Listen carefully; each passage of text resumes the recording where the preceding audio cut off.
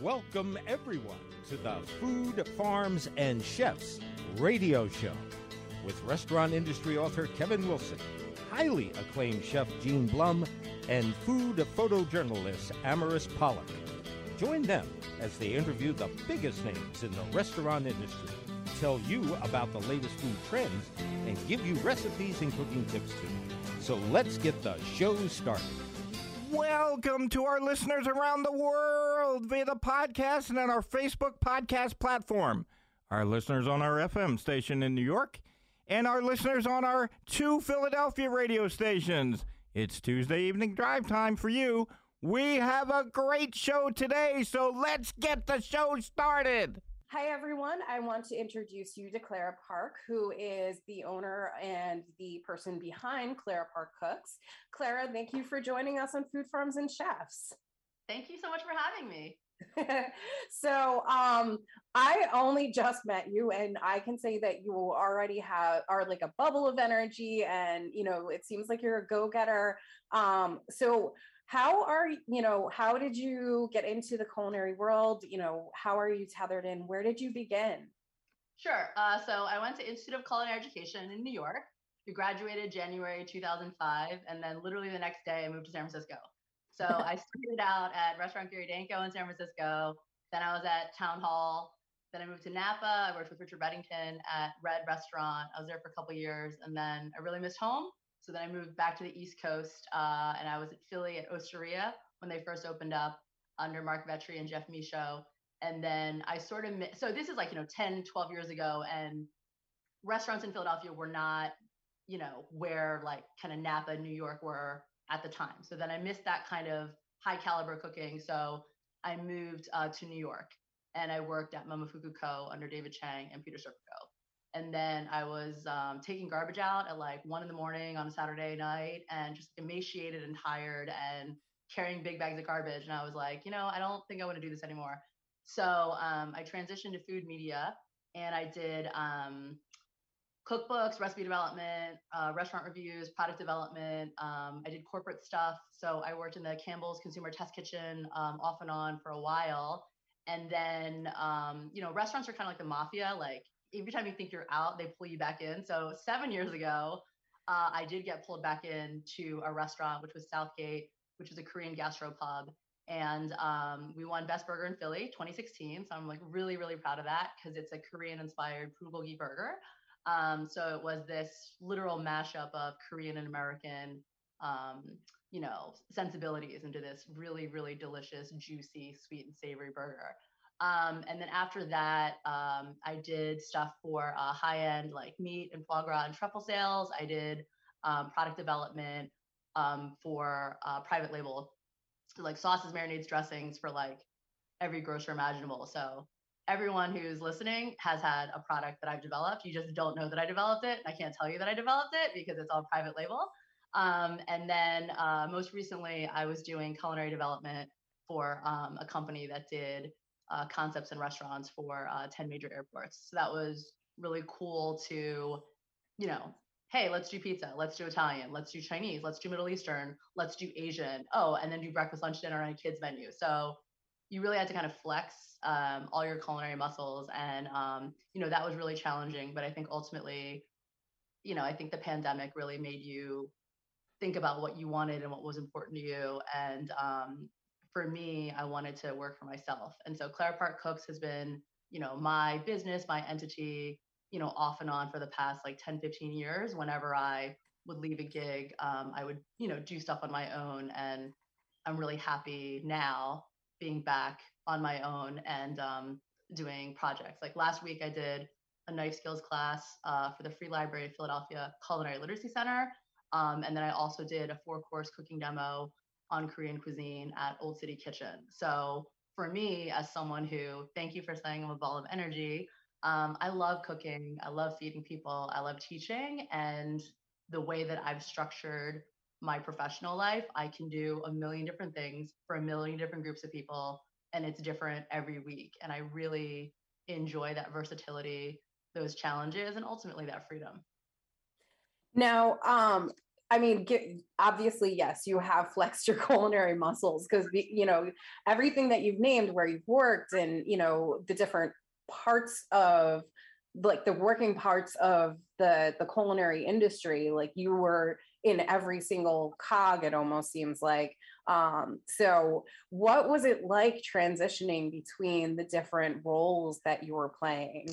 Either as a chef or as, you know, somebody who is creating, you know, the sauces and, you know, working with suppliers to bring about something that can be mass produced that everyone can enjoy. I think the two words I would use, it's extremely humbling and it's extremely challenging. So I think anytime I switched to a new job or new aspect of culinary, it was like starting all over. Like I didn't know anything about manufacturing. I didn't know anything about sales. I didn't know anything about product development. And you literally have to kind of start at the bottom and say, I don't know how to do this.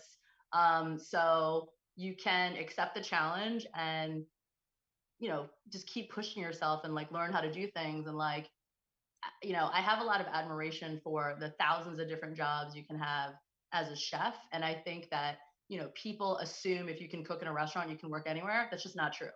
And I think that you have to, you know, have a sense of humility. And it's like, okay, I don't know how to do a recipe template for a corporate situation. What's the best way to do that? And I think like it's really hard. So whenever I would get into a new role, you know, things that I thought would take a couple minutes would take me hours. And it's really, really demoralizing to be really good at something and then to move into something else and it takes you 2 hours to do it. But practice makes perfect. You keep going. And then obviously, whatever I decided to tackle, eventually I would be able to do it in a couple minutes. But I think that, you know, the way that our brains work, like neuroplasticity, that's also my old life. It was neuroscience. Like if you're not constantly challenging yourself, you're going to become static. And so I think I love the opportunity to learn different things, you know, flex in different ways and just kind of push my skill set and push my limits. And I think, you know, I do feel confident at this point that like you can kind of throw me in anywhere like Rambo and like I'll figure it out. Like I'm going to make it through the culinary jungle of like whatever discipline or whatever the task is. But it's because I've had like 100 jobs. But I'm totally grateful for that. I mean, okay, so I'm going to jump in and say I started out doing all of this initially by writing recipes because I was in a position where I wasn't very mobile at some point in time because I had been injured in my previous job.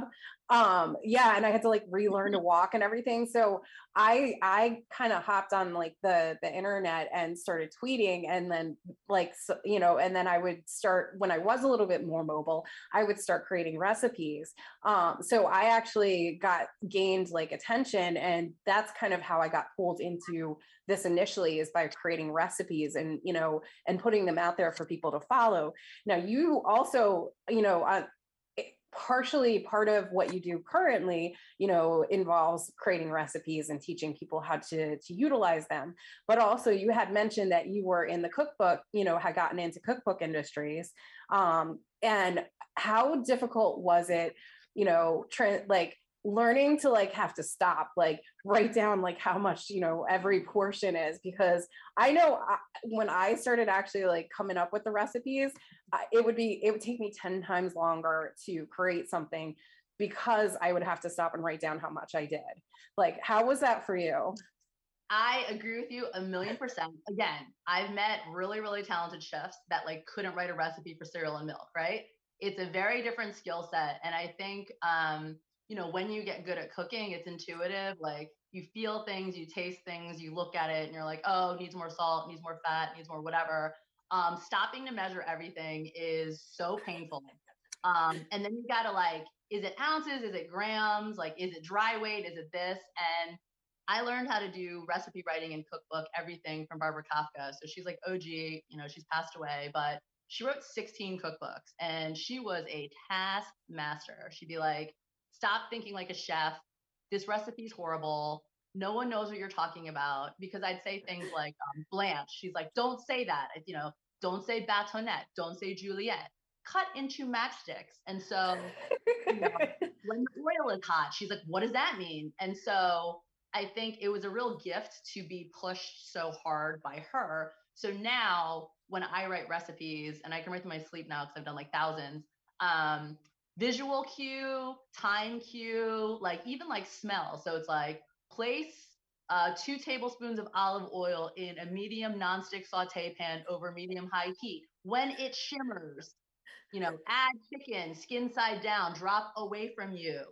When you hear the sizzle, like blah, blah, blah, it'll start to, firm up on the edges and get like sort of, and so it's like, you have to give people all these, visual, auditory, tactile cues so that they know what to do. And I think as chefs, I think everyone wants to write a good recipe, but for chefs, it's so second nature. It's like, how long do I bake the chicken? Oh, till it's done. Cause we know, right? Like, Yeah. Oh, the smell done? Like, can I see it? Can I jiggle the leg? But there's so much, what is it? A priori knowledge that like the typical home cook doesn't have. And I think, I'd say like half my friends are industry chefs, creatives. And then the other half are like doctors, lawyers, like people like that. And I'm amazed at these brilliant people that make buckets of money that like I'll watch them cook something and it's like, what are you doing? And they're like, oh, everything takes such a long time. And like, oh, I hate chopping things. And like, oh, and just watching them measure everything, it takes like forever. And so I understand why they don't like cooking. It's this huge task. It takes forever. And then a lot of times the recipes aren't super detailed. And so things will get messed up. And like one of my girlfriends, she's a brilliant pediatrician, and she made some recipe and the recipe was horrible. Oh And no. she and her 2 kids and her husband are like waiting for dinner and it was horrible. And she's like, I felt so bad. Everyone had been waiting so long for this dinner. So they're all hungry. She spent all this money at the grocery store. She spent all this effort and it was bad. And Oh no. I was like, listen, you didn't do anything wrong. It sounds like it was a bad recipe. And she's like, how are you supposed to know? Like, Yeah. You don't know. And I mean, I've definitely followed alongside via cookbooks. Some famous chefs have who have put out cookbooks, and some of them, like, I'm like, ooh, I didn't really like that. Like, there was literally one night I cooked for my friends and her family and made 2 recipes out of the same cookbook by obviously the same person. And I won't name names, but it's like one recipe was like, oh, this is really good. And the second one, when I was going through, I was like, I don't know about this. And so I was like tweaking as I went, and instead of just following suit, because I like to just straight follow to like get the initial. But this, like, I'm like, there's just not enough flavor, in my opinion, in this recipe.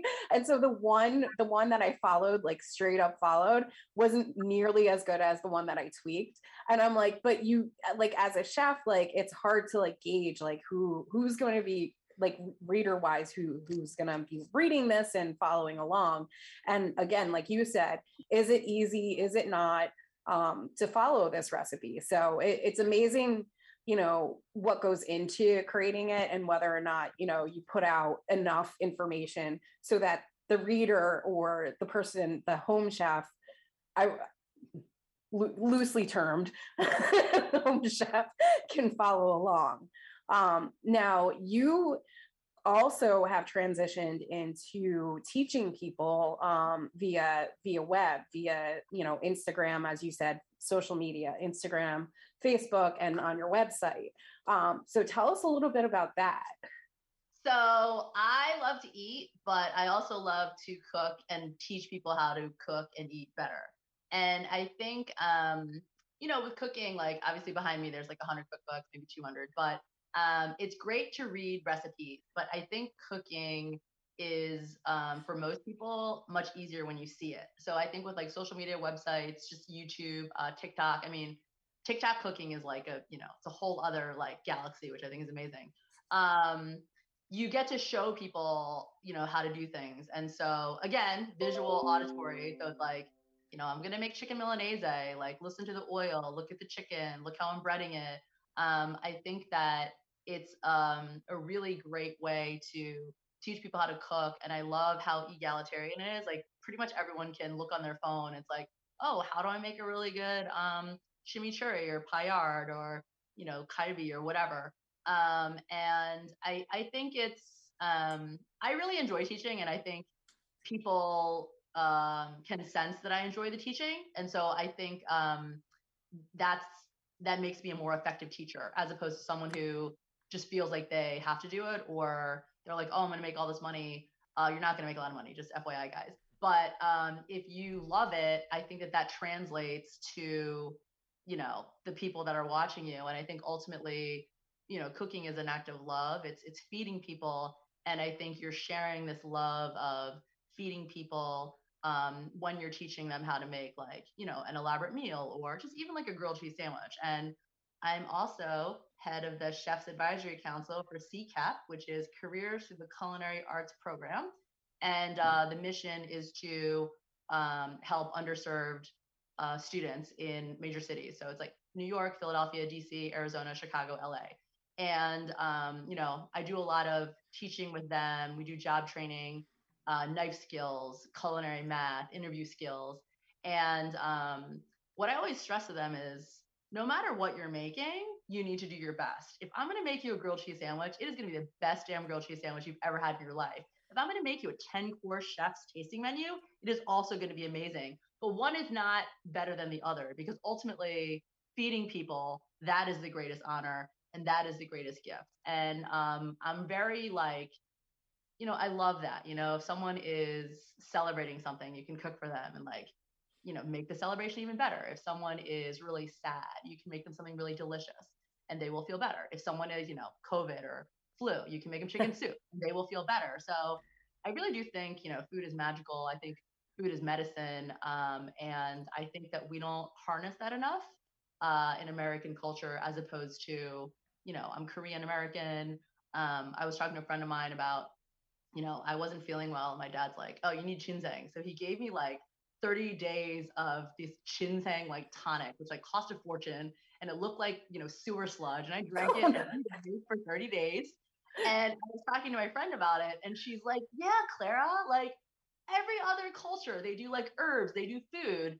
And she was a teacher in Texas, and a lot of her students were Hispanic. And anytime anyone gets sick, you know, their abuelas would like make them some sort of herbal, you know, whatever to get better. And I think we've kind of really moved away from that. It's like, oh, I don't feel well, I'm going to pop a pill. It's like, well, what could you eat better? Could you sleep better? Could you exercise? Is there something not pharmaceutical that you could do to improve your situation? And anyway, I'll get off my soapbox now. Pharmaceutical companies are hitting me right No, now. no, it's all right. And we have no sponsors that, you know, are pharmaceuticals, you know, so it's fine. But I mean, I have to agree with you. I definitely believe in herbal remedies. My mother got into that when I was younger, and so it's a huge thing for me. It's ridiculous because I have like I have this huge selection of like herbal remedies that I are my go-to when I get sick. As you can hear, I'm like still congested, but like, so echinacea is like my top one. But yeah, it's in, like you had said, chicken soup if you have a cold. For me, I actually love pho when I get sick. Yes, I love it because it has so much, like, because it's the bone broth, it's, you know, all of the greens that are in there that kind of stew into like that nice broth that has like it's umami, you know, it tastes really good.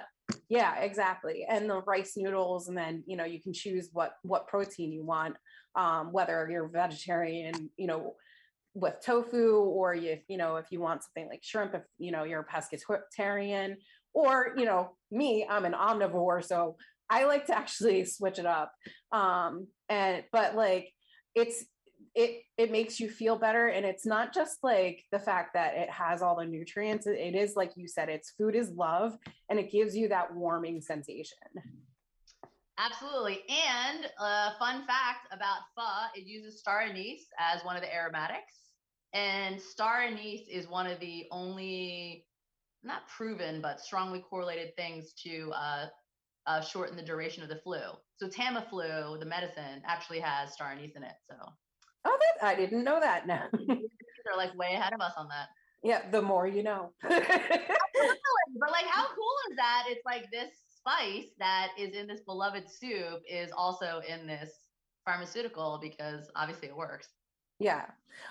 Now, so you had mentioned that you did the Laura Eaton's Old City Kitchen, did a tasting menu there. So can we find you, doing any other, classes, in person, or, do you have anything that's coming up soon?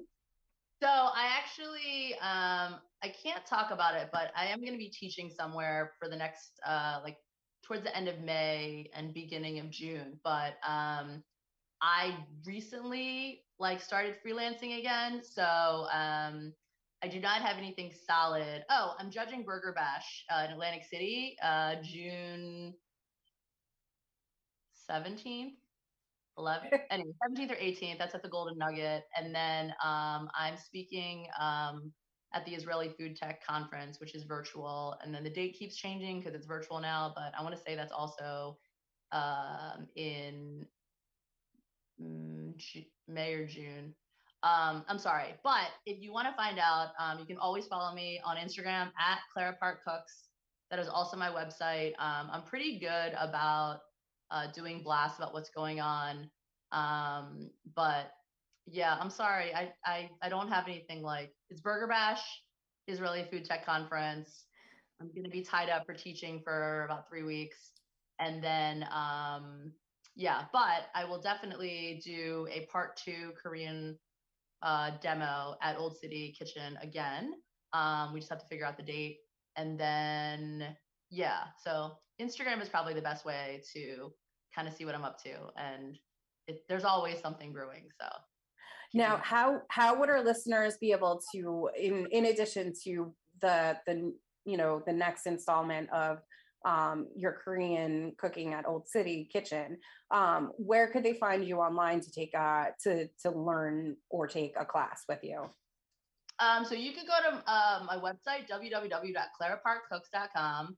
And Instagram, and also just email me. So it's just claraparkcooks@gmail.com. I actually do check my email all the time. So I will be sure to, keep updates and schedules of what's going on. And it's really exciting. It is exciting. And with Burger Bash, will we be able to see another very popular Korean-based burger for that? Or am I allowed to ask that? Or I'm actually judging. I'm not making a burger. Oh, you're judging. Okay. So so the guys at the Golden Nugget, they had Wing Wars, which I was also a judge, and it's so cool in the beginning. You're like, yeah, all these wings, I'm so hungry. And then maybe 22 wings later, you're like, oh my goodness. But we are hardy judges. We eat all of them. We try all the sauces. And, basically you shouldn't eat for 2 or 3 days before you show up. And then Burger Bash, this is my first time judging it. I want to say it's probably going to be 20, 25 burgers as well. So, having judged other burger contests, there was one in Philly. Burger Brawl.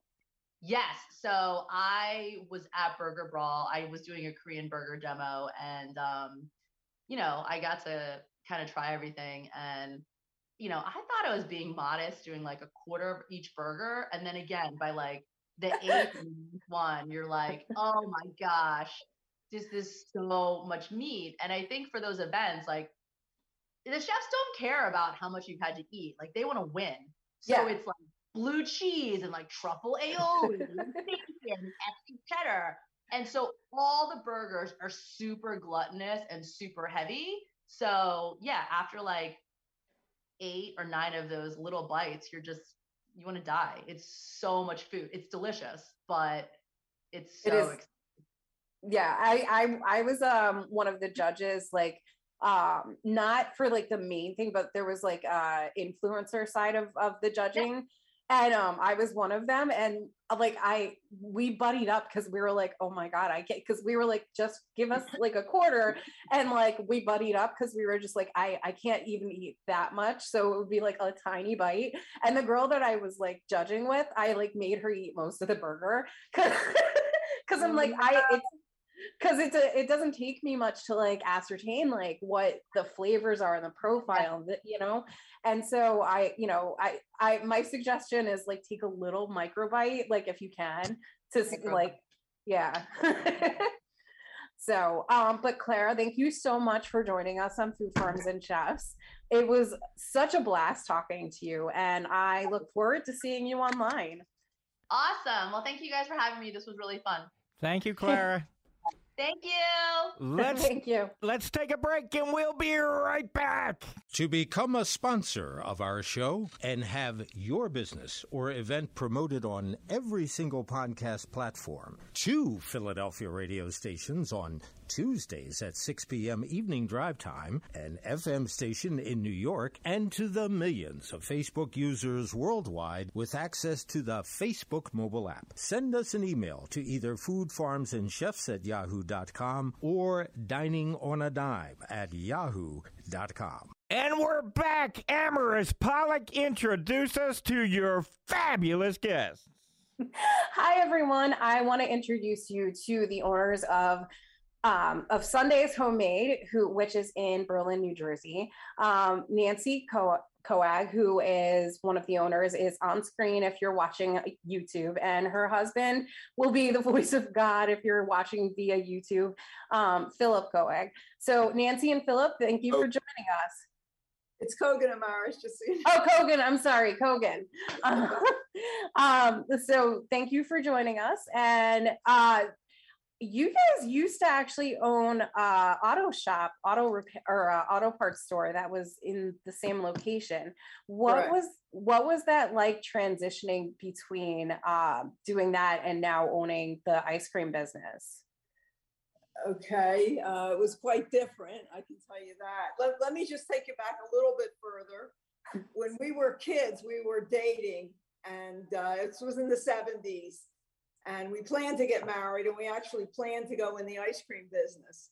And my father-in-law set up a meeting with Ann Bassett at Reading Terminal when she ran the show there, just to get us acquainted. And I guess he figured we'd be selling her ice cream. Anyway, make a long story short, we go there as kids, and her first question was, what kind of food will you be serving?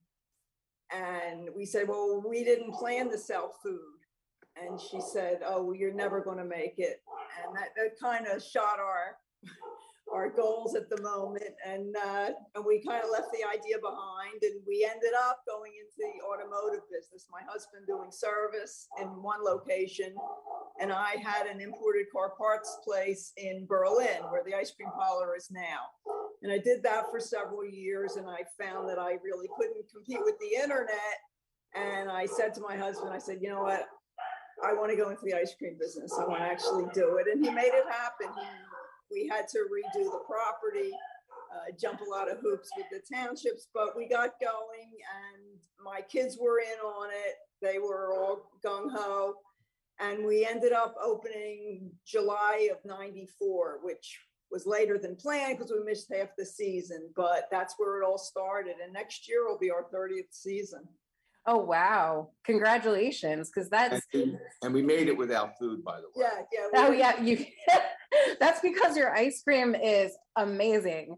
And I know that personally, which is part of the reason why you're on today, is because I've experienced your ice cream numerous times and, became a fan.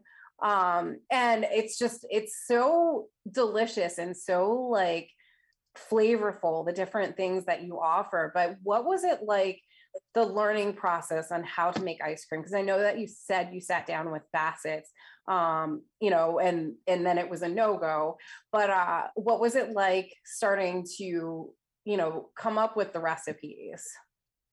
Well, initially your suppliers and the people that sell you the equipment, they show you the basics. But if you you have to make it your own. And very honestly, I learned by practice. I learned by making mistakes, and it took a while. It took several years before I think I can say I honestly knew what I was doing.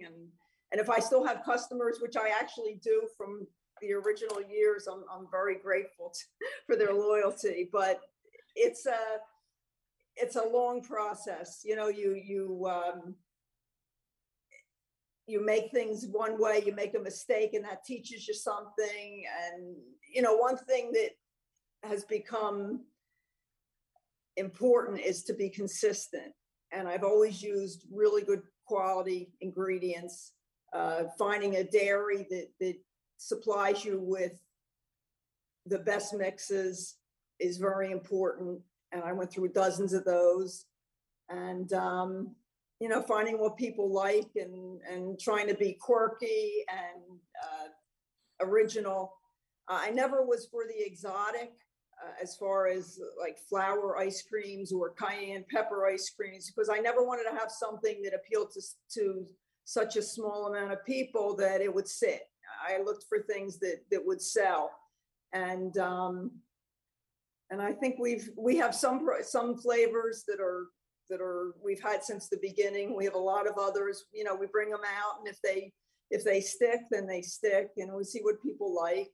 And then we also do a large business with our water ice. It's not quite as much as the ice cream, but I try to mimic the flavors of the water ice to be like the ice creams. And, you know, you can make a water ice with three ingredients. You can use sugar, flavor, and water.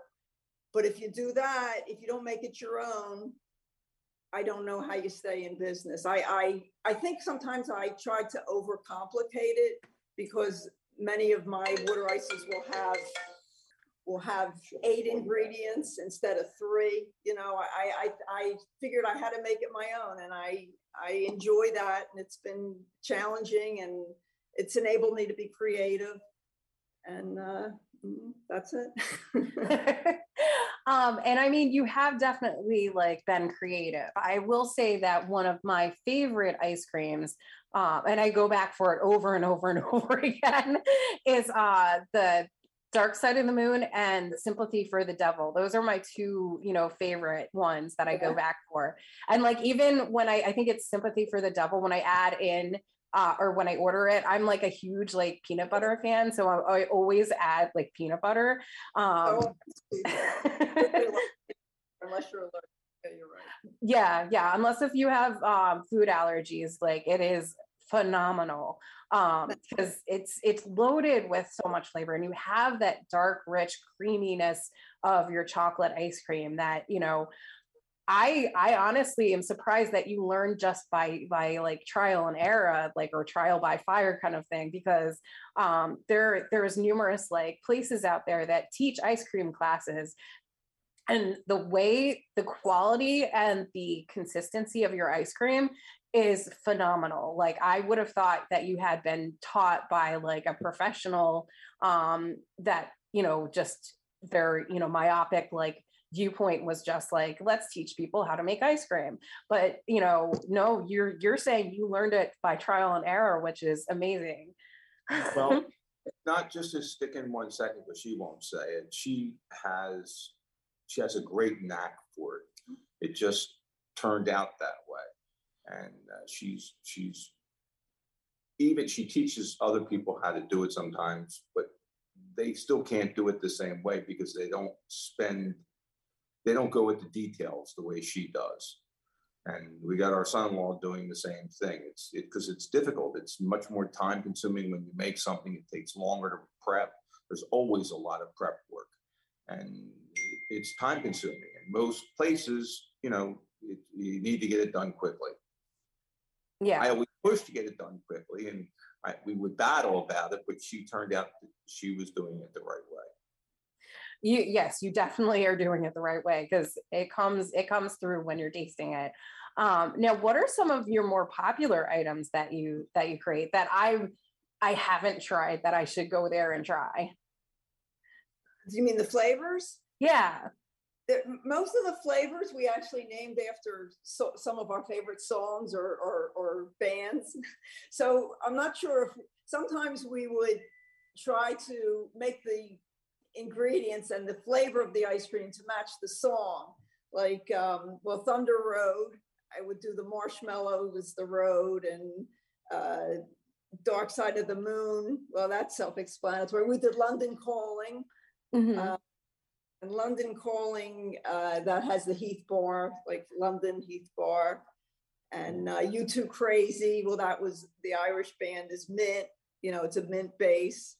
My daughter is a wonderful baker, Elisa. She's my oldest daughter. She's the only daughter that is actually still in the business with us. And my husband, Olivier, he will be taking my role. Actually, I work for him now. But one flavor we did Blondie, which is a butterscotch base, and she makes an amazing Blondie.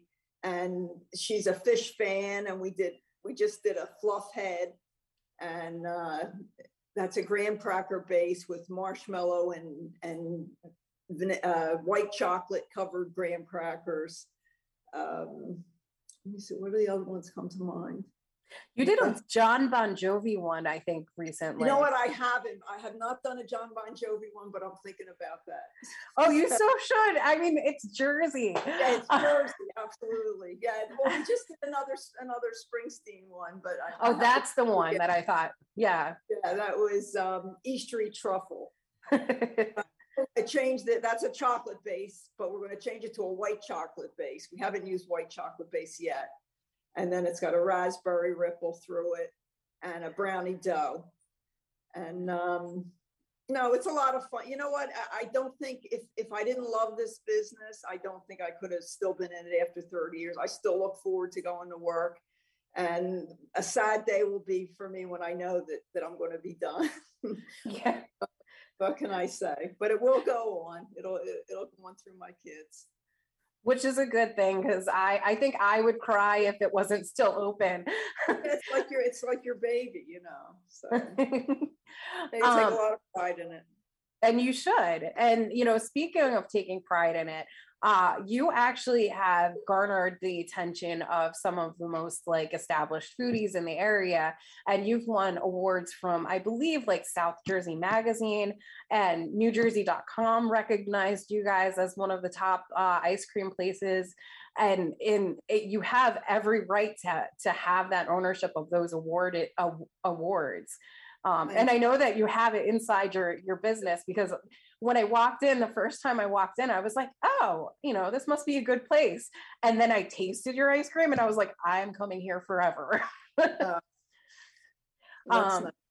Yeah. So, you know, what are we, you know, seasonally, what are we going to look for, you know, next from you guys? Because I know you have a couple of specialty ice creams that are out right now that are being scooped. What are we going to look forward to, you know, in the next few months?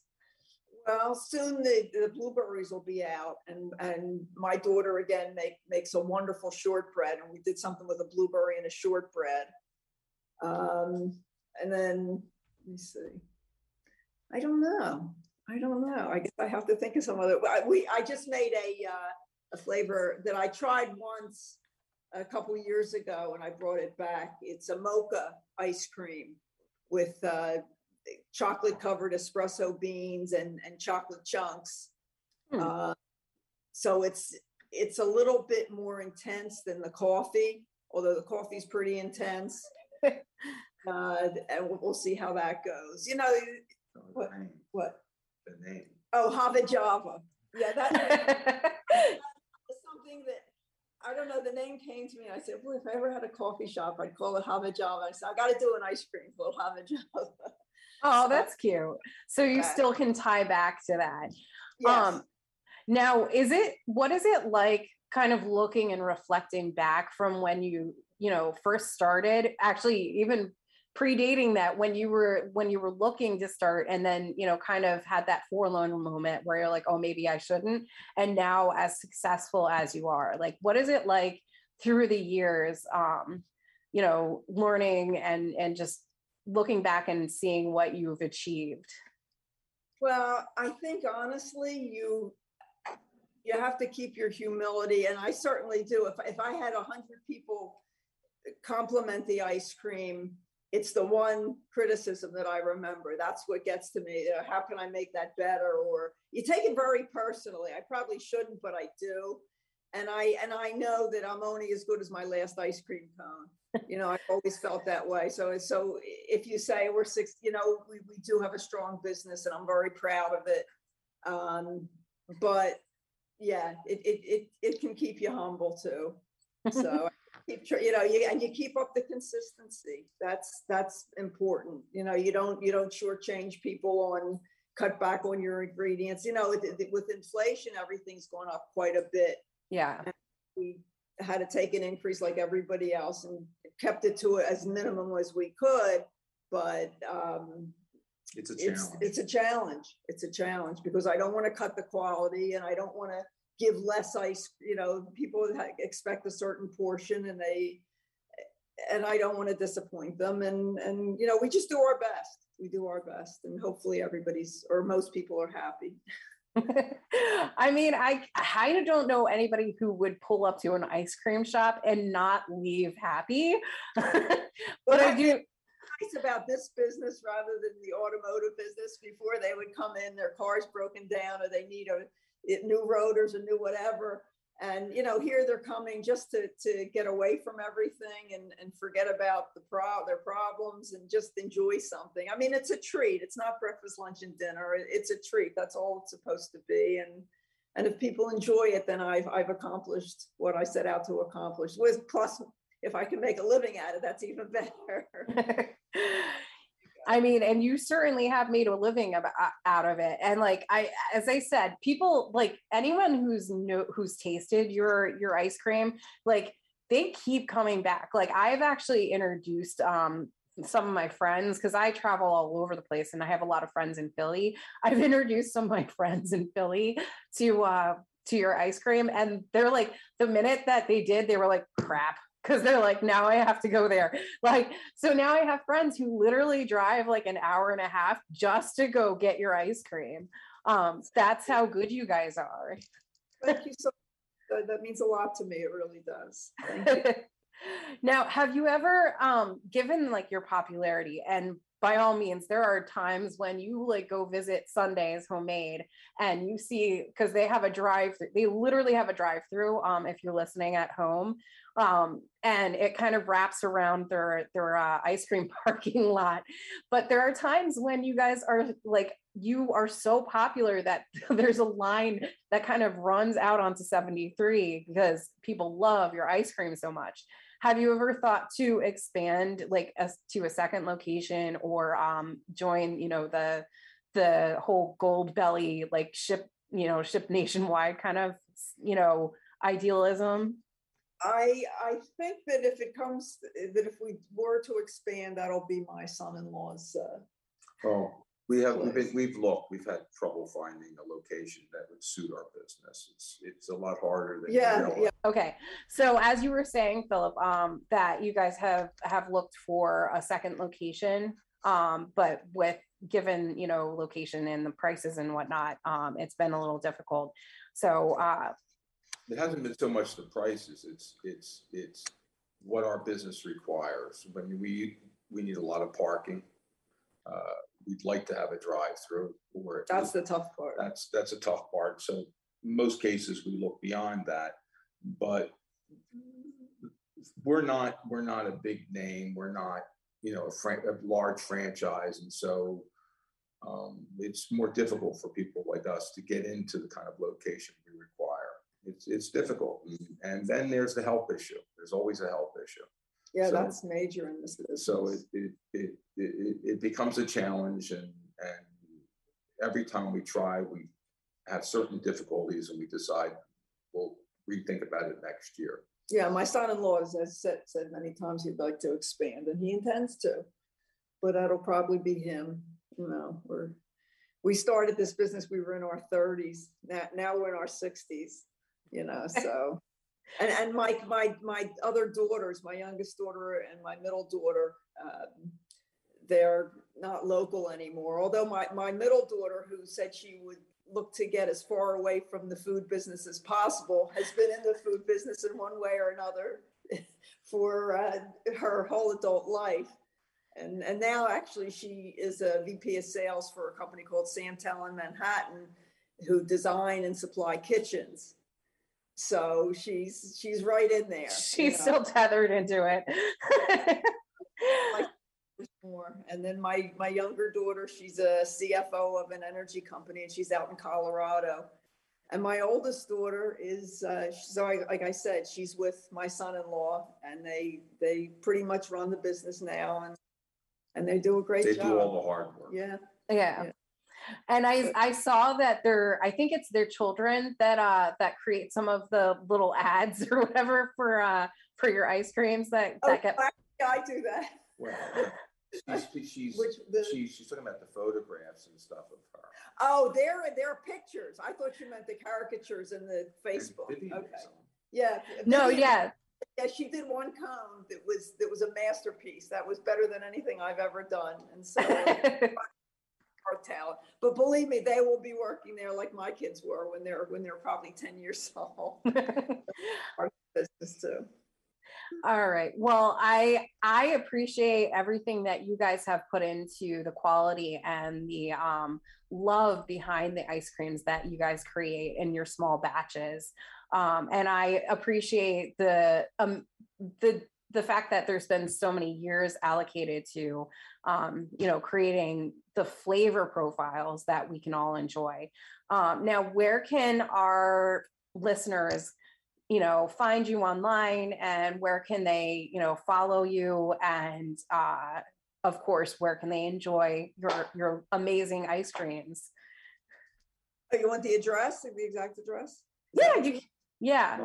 Facebook. Oh yeah. Well, we're on Facebook and Instagram. Under Sunday's Homemade. And the website is Got Sunday's Homemade LLC. Got Sunday's Homemade. What is it? Yes, it's gotsundaysHomemade.com, I believe. Yeah. And my son-in-law started a whole online ordering that alleviates the need for you to, you can call ahead, or you place your order ahead and we'll have it ready for you, which became so necessary during the pandemic, because all we had was the drive. Thank goodness we had the drive-through. So it was crazy then. It was crazy times. Yeah, it was definitely crazy times, but you guys made it through the pandemic, and you still were coming out strong, because as I said, like, everyone who knows you guys loves your ice cream. So it's always a positive thing, and you brought a smile to everyone's faces. Thank you so much. I appreciate that. I really do. No problem. Thank you so much for joining us, both to you and your husband, Philip. And I look forward to the next flavors that you come out with. I'll be working on them. Absolutely. Thank you so much.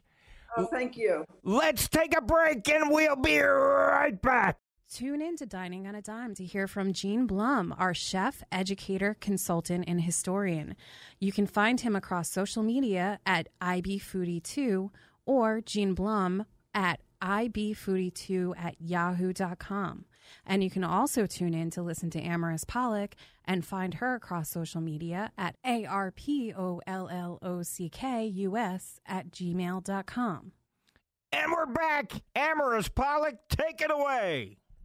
Hi, everyone. So I am doing one last big push for the Women Against Abuses Dish It Up.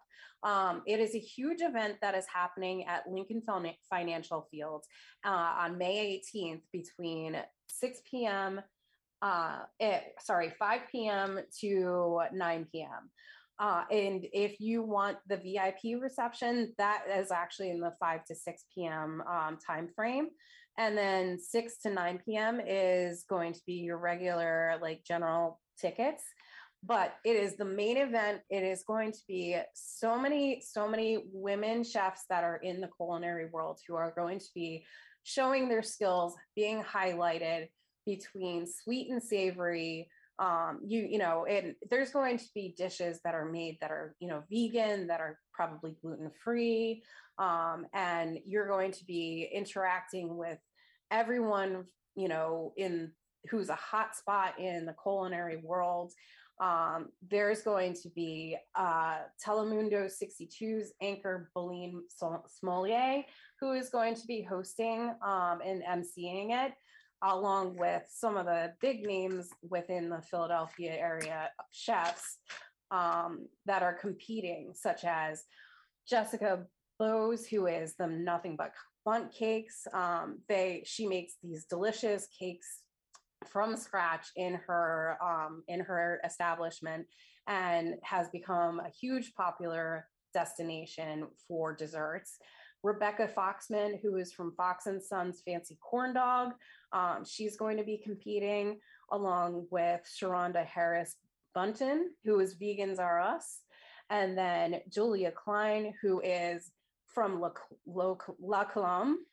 She obviously, the brand, the coffees, if you're in the Philadelphia area, and even they sell La Colombe all over the place. So if you've ever had La Colombe, it is amazing, so she's going to be there competing. And then obviously you've heard some of the chefs that are going to be on, that are going to be competing because they were on our show previously.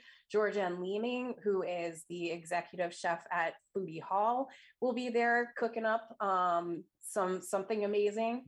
Emily Chalou, who is the executive chef at Cry Baby Pasta, Bridget Foy's, one of Bridget Foy's restaurants. She's going to be there cooking up something. She teased us a little bit last week, and Victoria Tyson from Victoria's Kitchen is going to be there. And then for those of you who are, NFL sports fans, we are going to be obviously at one of the stadiums.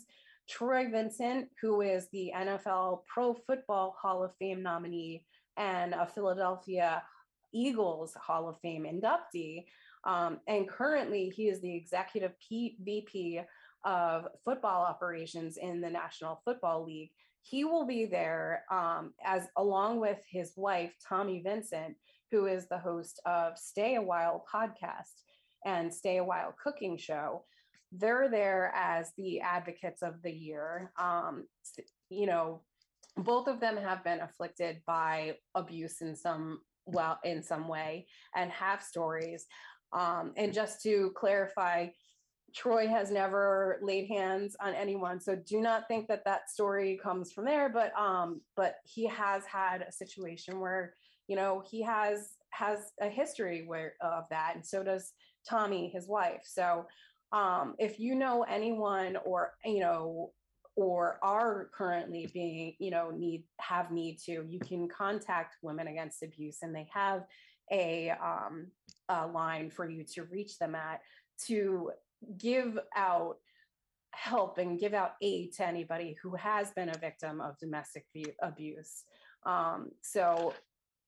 But getting back to the event, it is a huge deal. It is an amazing event that is going to be, offering up different dishes that are just highlighting the skills and talents of these chefs that are, coming to help support the cause. And I don't know if you've ever been to one of these events, Kevin, but I have, and it's just amazing some of the dishes that they come out with, and like it's a variety, so it's something for everyone. And then if you would like to purchase tickets, you can go to womenaganstabuse.org, and you can purchase either the VIP tickets, which gets you there an hour early, and also you get to tour the inside of Lincoln Financial Fields,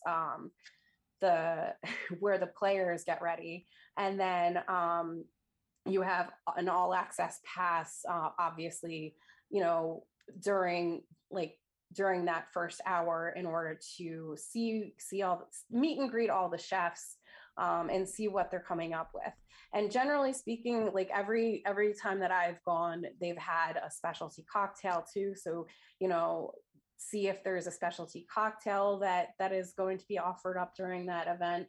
And then for anybody who is a young professional in this industry, there is a discount ticket for you available, which is $75. So if you are a young professional, you can get a discounted ticket at $75. And then, you know, for the general tickets, it's $150. It's going to a great cause, and you are going to have a lot of fun. And so we do hope to see you there because it's a great cause. And you can eat. So, Amaris, you're telling me I can eat from some of the finest female chefs in this entire area, plus support a great cause. That's great. Yes, it is a huge deal. And it is like, I mean, where else can you go where you're going to have so many talented chefs from this area? Absolutely. So I know I'm looking forward to it. I'm sure that you're looking forward to it, and you can come meet Kevin Wilson and myself, Amaris Pollock, while we will be there. We'll be doing a live show. We're going to do a live show from there. That's just great. Exactly. So you can come, you can enjoy the food, you can enjoy the ambiance, you can enjoy the cocktails, you can meet all the different chefs and, you know, speak with maybe you want to speak with some of the judges who will be there. We're going to have, you know, some of the judges are, you know, talented chefs as well. Kiki Arnita, who is the chef at Poi Dog. She's going to be there as one of the judges. And then Chef Barbie Marshall, who is a celebrity chef. We've had her on. She's a friend of the show. She'll be there. That's great. Exactly. And, you know, some of the other judges that are there, Marilyn Johnson, who is, you know, the proprietor of Philly Grub. And then Eddie Keels, who owns a little magazine that you might know as Philly Current. He's going to be there. David Spadaro is going to be there. He's an Eagles insider. And then you have some of our local celebrity TV shows, news channel anchors. We have Gina Gannon and Sherry Gregg, who is going to be there too as judges. So, I mean, the environment and who you're going to be able to interact with, and just, you know, the fact that you're doing something for a great cause, and it's going to be an enjoyable night to wear your purple in support of Women Against Abuse. So come one, come all. We can't wait. And we're honored to be doing a live show from that great event.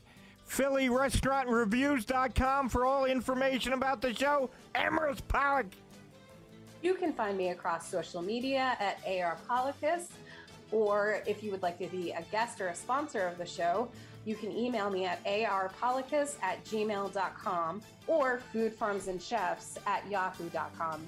And you can reach Gene Blum at ibfoodie2@yahoo.com, or follow him on social media across IBFoodie2 or Gene Blum. And we'll see you next week. Have a great week.